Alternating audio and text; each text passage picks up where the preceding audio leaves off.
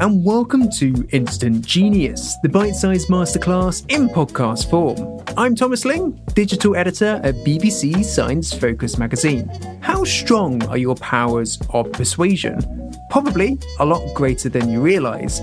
That's according to social psychologist Vanessa Bohns, Professor of Organisational Behaviour at Cornell University and author of the book You Have More Influence Than You Think, How We Underestimate Our Power of Persuasion and Why It Matters. In this episode, she joins us to talk through the science of persuasion, the power of compliments, and some top strategies for when you're looking to convince somebody else to do you a favour. So, how did you first get interested in the science of influence? Well, it all started when I was a graduate student working on my PhD at Columbia University in New York City. And I was working with a professor there, Frank Flynn, and we wanted to collect data from sort of a diverse group of participants. So I had to leave the university where we would normally collect data and go down to Penn Station, a very busy train station in the middle of New York City, and go up to strangers with my little packet of surveys and say, "Hi, will you fill out this questionnaire?" And I had to do this over and over. And it was this horribly painful thing to do, to go up to strangers and make this request. And after, the number of days that I had to do this, I brought all the data I had collected in the form of these surveys back up to Frank, and we were taking a look at it. And it turns out the study that I had done, all this work to collect data for didn't work. And that's not such a surprise because studies don't work all the time in science, and you kind of, pivot and try to figure out why. But this one was particularly devastating to me because I was describing to Frank that, oh my God, this was such a painful exercise going down there. It was so traumatic. I could never go back to Penn Station. And Frank kind of looked at me funny because he had the data in front of him and I was describing this horrible experience. But one of the things he could see in the data was that, in fact, most of the people I was asking to fill out the survey were saying yes. And I was also recording what they said if they said no. And even if they said no, they were actually quite polite and kind and nice to me. And so he kind of noticed that I was describing this awful, terrible experience when in fact, in reality, it didn't look so terrible. So in the end, what was in my head about this attempt to influence people, essentially to get them to do this thing for me, fill out the survey, just didn't match the reality. And it was much more negative in my head. And so that's what started my interest in influence and the ways in which it can sort of differ from the way that we think it's going in our heads. So what are some of the biggest ways that we can influence somebody else without us knowing? So this is interesting. After my experience in Penn Station, Frank and I set on a course of an experimental program of study where we wanted to see if other people also had the same experience as me. And so we ran a bunch of studies where we had people go out into the world and make requests like I had done and guess how hard it would be to get people to agree to these requests, and then keep track of how easy it was in the end to get people to agree to these requests. And we found that again and again in all these studies. Now we've run studies for 15 years. We've had our participants ask over 15,000 people for requests. We found that on average, people tend to overestimate the likelihood of being rejected when they ask for something by about 50%. And so we found this sort of underestimation of influence. We don't realize the power of a simple request. And I thought that this was a super interesting finding, and it's informed a lot of my thinking. But it wasn't until more recently when I came across some other more recent work by my colleague Erica Boothby and some of her collaborators that I realized that there was even more to this idea that we underestimate our influence than I originally thought. So in my studies, we're kind of intentionally trying to get someone to do something. In Erica's studies, as you said, you could influence someone without even realizing that you're doing it. And that's because she shows that we actually believe that people are paying less attention to us than they in fact are. So as we go about our daily lives and make decisions and engage in behaviors, if I were to ask you, how many people are noticing the things that you're doing? How curious are the people around you about the things that are going on in your head and why you're doing the things you're doing? You would underestimate, according to Erica's studies, where she's asked people this question, you would underestimate the extent to which other people are watching you, thinking about what you're doing. And interestingly, this has downstream consequences, which means that you would underestimate how much those behaviors that you're doing, that you don't realize other people are noticing, are affecting their behaviors later on. And so we kind of find a similar pattern with this idea of unintentional influence that we found in my earlier studies where you're kind of intentionally trying to influence someone.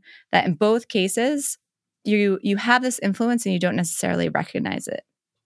That's quite interesting. So at first, it sounds quite contrary to sort of common advice that other people are just thinking about themselves all the time. If you go out with a bad hair day, everyone will be so wrapped up in their own thoughts that they won't even notice. Absolutely. And that's a really good point. There are times when I tell people about this finding that people are, they're paying more attention to you than you realize. And it makes them really paranoid. Like, I knew it. I knew everyone was noticing my bad hair days or the times I stumbled. And in fact, that's not the case. That's not what this finding means. So there's another phenomenon called the spotlight effect. And that phenomenon says that when you are acutely self-conscious about something, when there's something you're really embarrassed about and are worried about people noticing, you overestimate the extent to which people are paying attention to that particular thing. So we tend to feel like we're in the spotlight when in fact we're not. Most people are not noticing the things that we are really embarrassed about, that we hope that they're not noticing. And we kind of have to reconcile these two effects, right? Because you're like, you just told me that there are studies showing that people pay more attention to you than you think. And now you're telling me that people pay less attention to you than you think. And in fact, Erica Boothby, the person who did the work showing that people pay more attention to you than you think, something she calls the invisibility cloak illusion, has tried to reconcile these two findings. And so she did it in this way. She brought people into the lab and she had them either just come in wearing their ordinary clothes that they would, just be walking around in during the day, or she had them come in and change into an embarrassing t-shirt. And so this is a t-shirt they would be self-conscious about other people seeing them wearing. And she had them interact with another person while they either wore their ordinary clothes or this embarrassing t-shirt. And she asked them how much she thought the other person was paying attention to what they were wearing and how much they noticed what was on their shirt. And so it turns out that when you're wearing your ordinary clothes, you have no reason to be self-conscious. You're just kind of going about your day. We tend to underestimate the extent to which other people are noticing things about us. But as soon as we get really acutely self-conscious about something, like, oh my God, everyone's noticing this really embarrassing flaw, then we tend to overestimate how much others are paying attention to us. And what it means is really that we have this influence as we just make our daily decisions, right? And people are noticing us, but not in this way that should make us super embarrassed or worried about the things that people are noticing. So it's kind of a happy story all around. What's been the biggest takeaway of your research so far? I'd say that people are truly compliant, shockingly compliant, that people have a really hard time saying no to things and will agree to all sorts of things. So I mentioned that, we've run these studies where we've had our participants ask over 15,000 people requests, but I didn't get into too many specifics about what those requests have been. So they've been things, like favors. For example, will you fill out a survey? Will you loan me your phone? Will you donate to this charity? But we've been very curious about how far we can push this effect. And so we've also had people ask unethical requests. So we've had them go into libraries and ask people to vandalize what they presume to be our library books. And so we bring our participants into the lab. We give them these books that are not library books. They're just books off my shelf, but they're made to look like library books. And we tell them to go up to strangers in libraries and say, I'm playing a prank on my friend. But they know my handwriting. Will you just write the word pickle and pen in this library book? and they hand the library book and the pen to people, and they guess how many people will say yes, and then keep track of how many people do. And just like when asking for favors, people tend to underestimate how many people will go along with this request. They think most people will say no. Amazingly, over 50%, so the majority of people they ask actually say yes. And it's not because they necessarily want to. They don't think it's like a fun thing to do. They actually say, this is vandalism. I'm not sure we should be doing this, but it's so much more uncomfortable for them to say no to this person who's asking for this thing than it is to just simply do this thing that they are clearly uncomfortable with as well. And so the big takeaway I've taken from just all the different requests we've gotten people to agree to is that people are just surprisingly compliant. So can you give me some examples about some of the most powerful ways that we might influence people and not know?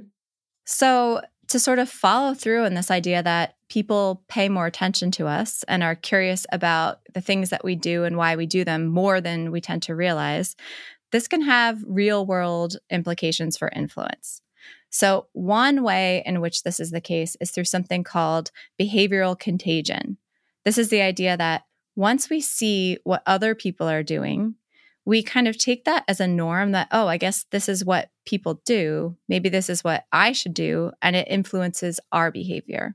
And so this can be in sort of small ways. We can see this influencing fashion choices, for example, but it can also be in bigger, more consequential ways. So my colleague here at Cornell, where I'm currently a professor, his name is Bob Frank, and he's talked about this idea that our decisions about whether or not to use solar energy to, for example, put up a solar panel on our homes can impact our neighbors' decisions without us even realizing it. So when we make a decision, like to put a solar panel on our roof, for example, we kind of go about making this decision as if it's just our decision, our own individual choice. You know, we weigh the positives and the negatives, and we're not usually thinking about whether it would impact other people. But as our neighbors walk by our home and see us putting up that solar panel, they start to wonder what we're doing. They notice what we're doing. They start to be curious more than we realize about why we made that choice. And as they try to figure out why we decided to do that, they kind of start to simulate that choice for themselves, right? Maybe they did it because it was going to be, good for cost. Maybe they're doing it because they want to, reduce their carbon footprint. And they start thinking about all these reasons maybe they should do it. And it turns out that Bob Frank has talked about this sort of aerial imagery of neighborhoods where you can see these clusters of solar panels, where you can see that one person's behavior sort of spread through the neighborhood, almost like a disease, it looks like. So that's one way. Another way is that we can make these sort of offhand comments where we don't feel like we're necessarily trying to influence someone, but they can, in fact, stick in someone's head much longer than we tend to assume.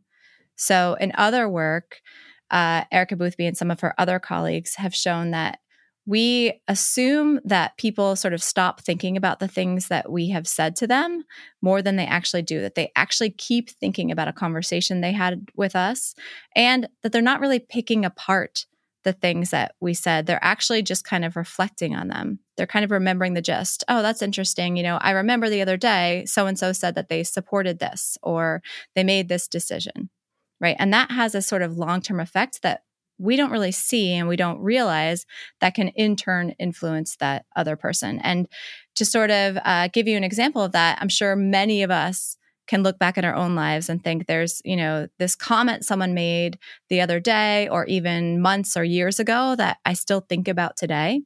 And most likely that person has no idea that that has kind of stuck in your head. And that's true for the things we say as well in other people's heads. Is there a certain type of offhand comment which is more likely to stick in someone's head? I think in general, things that are more personally relevant. So a lot of the persuasion literature, for example, shows that if you are personally invested in something and someone talks about that or tries to persuade you about that, that's the time when you're really paying attention. And so, if someone makes a comment about something that you are considering right now, like a decision you're trying to make, if they make a comment about an insecurity you have, those are the things where your ears really prick up And you're going to remember those sort of down the line for sure.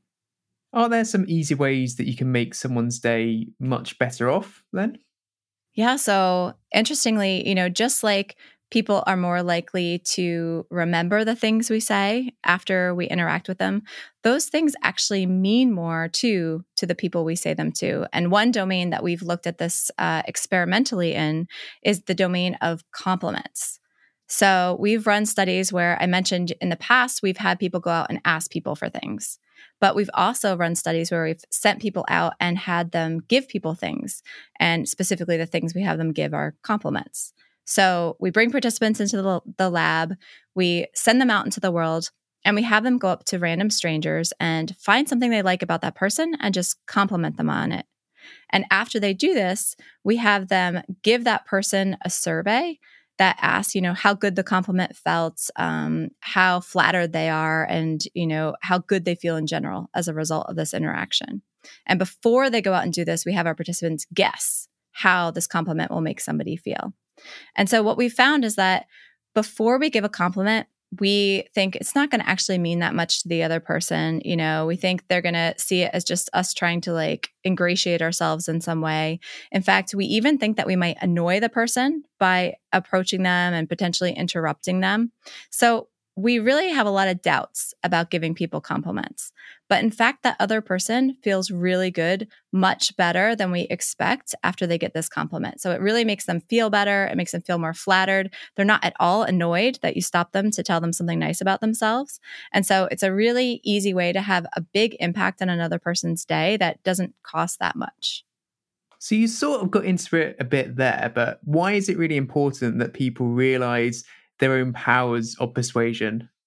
Yeah. So I think when we fail to recognize the things that we can do that impact other people, the things we can ask that can, get us what we need or want, we miss out on opportunities to use our persuasive powers. So a lot of us can probably recall times that, we could have easily just asked someone for a favor and gotten something done, really quickly. But instead of asking, we bent over backwards to avoid asking for this favor. Or I'm sure we can recall times when we thought something really nice about another person and thought, I'm sure they've heard it before. I'm sure they don't care what I think. And we kind of held back and didn't actually tell them. And so there are lots of opportunities to use our influence like that and many others that if we sort of underestimate, our likelihood of getting help or how much our words mean to someone else, we may miss out on. Then there's also a flip side to this, right? Which is that if we don't realize the extent to which the things we say really impact other people, we may also kind of unintentionally harm people or, say things that in the end reverberate in their heads, but not in the way that we hope, right? In ways that actually make them feel self-conscious or worried or insecure. And so recognizing that this power has sort of two components. It can do a lot of good, but there's also this responsibility that comes with it that actually the things you say do impact people. They do mean things to people. When you ask people for things, they can find it hard to say no. Recognizing that is also an important component of sort of recognizing the influence that we have. And why is it so hard to say no? Yeah, so this goes back to these studies that I talked about a little earlier, where we had our participants ask for things. And, I sort of gave the highlights, which is that people were twice as likely to say yes than our participants thought. And that's great. And, our participants were so happy by that. And they really felt like people were so nice. And to some extent, that's true. People are nicer than we expect. They are more helpful than we expect. And so there's a really happy story there. But in our studies, we also have identified something else that's going on. And that's that it's really hard for people to say no when we ask them for things. And when we're the ones doing the asking, we fail to realize that. So if you put yourself in the perspective instead of the person asking, right, the person being asked. So you imagine someone coming up to you on the street and asking you, for example, to borrow your cell phone because they're in a bind and they need to call a friend they're supposed to be meeting. In that moment, it's really hard to come up with the words to say no. We feel really awkward. We feel like we're kind of a jerk if we say no. And all of that kind of highlights how socially risky saying no feels in the moment. And in the abstract, you can think like, what's the big deal? Just say no. But anyone who's been in that position knows that in the moment, it's not that simple. It's actually a really emotionally fraught experience because it's a rejection of another person. And we're evolutionarily wired not to reject other people, not to break social bonds, to maintain ties with the group. And so we want to sort of avoid rejecting people and giving them any reason to think that we aren't good people who should be part of the group. And so all that manifests in this really awkward moment when we're being asked for something where it just becomes incredibly hard to say no. And we want to sort of avoid any negative attribution. So we want to come up with the perfect excuse, but it's hard to do that in the moment. So if you ask somebody to do you a favor, and if they say yes, how can you tell if your unseen powers of persuasion has steamrolled them? How can you tell? Is there any way of checking that somebody knows that they can push back against suggestion? So I think it's hard because I do think that there are certain politeness norms and relational norms where people don't want to admit that they felt steamrolled by you, right? They don't want to say, like, you really pressured me into that. That's a pretty awkward conversation to have. And so I think the onus is really on the asker if you want to be sure that that person is, really comfortable with agreeing to this request. And so some ways of ensuring that that person is really agreeing sort of fully and completely and doesn't feel pressured are giving them time and space to come up with their answer. So when we ask for things, and we put someone on the spot and we ask them face to face in the moment and we expect them to respond right there in front of us, that's a really tricky place to put the other person in, right? It's an awkward sort of interaction to face in the moment, come up with the words and decide whether or not you want to say yes or no. So if we really care about sort of getting buy-in from other people, I always suggest you could ask in person. There's nothing wrong with that, but let the other person respond at another time. Give them time to process, to think about whether they really want to do something, to be mindful of whether they're saying yes or no, and give them the chance to sort of come up with the perfect phrasing that's going to make them feel okay if they do want to say no. So another way to do that is to say, you can email me your response. So think about it, get back to me tomorrow, email me your response. And that gives them time, space to come up with their response. And if they want to say no, it gives them a chance to. So I'm going to take on the flip side of this. And here's something I think a lot of people will want to know. If you wanted to convince somebody else to do you a favor, what are some good techniques to use? Yeah, absolutely. And so again, it takes a lot of sort of awareness on the part of the asker. Like, is this something that is a totally reasonable thing to ask? And in the end, we'll all be happy for having done it. And so I really just want to get that yes. That's fine too. And the way to do that is kind of the reverse of what I just said, right? So if we really want someone to have the space to say no, you want to let them respond at their own time. You want to allow them to respond over things like email. If you really want that yes, you do the opposite, right? You put someone on the spot face to face. We find that when you ask for things face to face, and one of our studies, when we compared asking face to face to asking over email, we found that face to face was 34 times more effective at getting a yes. So that was a huge effect. And interestingly, when we asked participants which they thought would be most effective, right? If you ask face to face, what will the compliance rate be versus if you ask over email, what the compliance rate would be, they actually didn't see a big difference. So their sort of mental model of why people agree to things was that, okay, people weigh the pros and cons and they decide whether they want to do something. When in fact, we often agree to things just out of an emotional sort of mindless impulse in the moment, right? And so we get that when you ask for something face to face, but if you ask over email, you don't have that same sort of emotional context. You don't have that same urgency. And so number one, ask face to face. Now, I know these days that's not always possible. And so we also have studies showing that if you can't ask for something face to face, the next best thing is asking over video call or phone call.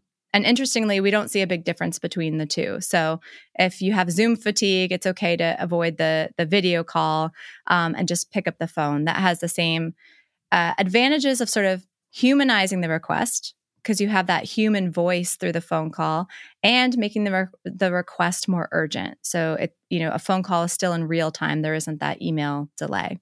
So that's one. Another suggestion I make is to ask directly. And this is another mistake we often make, is that we think that the polite thing to do is to sort of hint at what we want. So, if I need to borrow your phone, to use that example again, I might say, I'm really in a bind. I need to call my friend, but my phone died, and just wait for the other person to offer to help. And we think that we've done enough to convey what we're asking for. But people often don't get the hint. And so you really need to ask directly. So if you need a favor, instead of saying like, I could use some help, you have to actually directly come out and say, will you help me do X? And that gives the person, it sort of puts the person in a position where they have to say yes or no. And as we talked about, it's hard to say no. And in fact, people want to be helpful. And so when you ask directly, actually come out and make that direct request, you're much more effective. Do you have any more tips about how to be more persuasive? I would say the biggest tips I have for how to be more persuasive is, first of all, not to hold back. So often we underestimate the likelihood that we're going to get an affirmative to a request. And so we don't even bother asking for something. And so the number one piece of advice I always give people is to go ahead and ask, as long, again, as it's a reasonable request. It's not something inappropriate or something the other person is really clearly not going to want to do, right? When it's something that you really feel strongly that you want to ask for, just do it. So many of us hold back.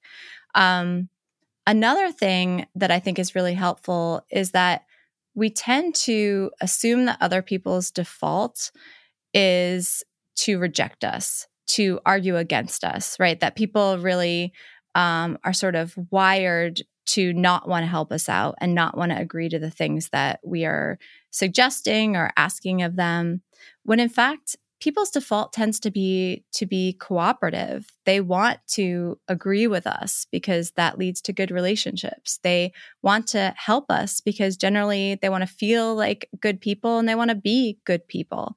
And so reminding yourself that in fact, most people would be receptive to the things that you're going to ask them or ask of them or try to convince them of, that can help you sort of strike the right tone when you are trying to ask for something or persuade someone of something. So you go into that interaction thinking, okay, this person's going to be receptive to me. And because of that, I'm going to ask for the thing I really want instead of sort of negotiating myself down before I even ask. I'm going to ask in a tone that's not overly assertive, but isn't overly timid as well. It's just kind of right in the middle, which is where you want to be. And you're going to go in there with a certain confidence that is going to allow you to ultimately be more persuasive. So I think that sort of mindset shift from how am I going to get this person past no, which many of us go into interactions thinking, to actually, this person is very likely to say yes. So how am I going to sell this to them to get that yes that they actually want to give me? Is that the biggest surprise that your research has uncovered so far, do you think? I do think so. And I think sort of on top of that is that not only are we surprised by how compliant other people are, we're even surprised by how compliant we are in certain situations. So in my most recent studies, we've been having people come into the lab and we've been asking them, if we ran a study where we asked you to unlock your phone and hand it over to the experimenter so we could search through your phone. And in some cases, we even say your web search history, which is something people really don't want you looking through. Most people say, of course, I would not let you do that. But then when we actually make this request of people, so we, instead of saying, we're thinking about this, we just go in and do it. We just say, okay, as part of this experiment, we just want you to unlock your phone so that we could take it out of the room and look through your web search history. We get over 90% compliance in that case. So this is people basically saying, I would not do this, but when they're actually put in a position of being asked, they just agree mindlessly because it's awkward to say no. And so I think, it's surprising that other people are compliant, but it's also surprising that we are more compliant in these situations than we would expect to be as well. That was Vanessa Bohns, Professor of Organisational Behaviour at Cornell University and author of the book You Have More Influence Than You Think, How We Underestimate Our Power of Persuasion and Why It Matters. Thank you for listening to this episode of Instant Genius, brought to you by the team behind BBC Science Focus magazine, which you can find on sale now in supermarkets and newsagents, as well as your preferred app store. You can, of course, also find us online at sciencefocus.com.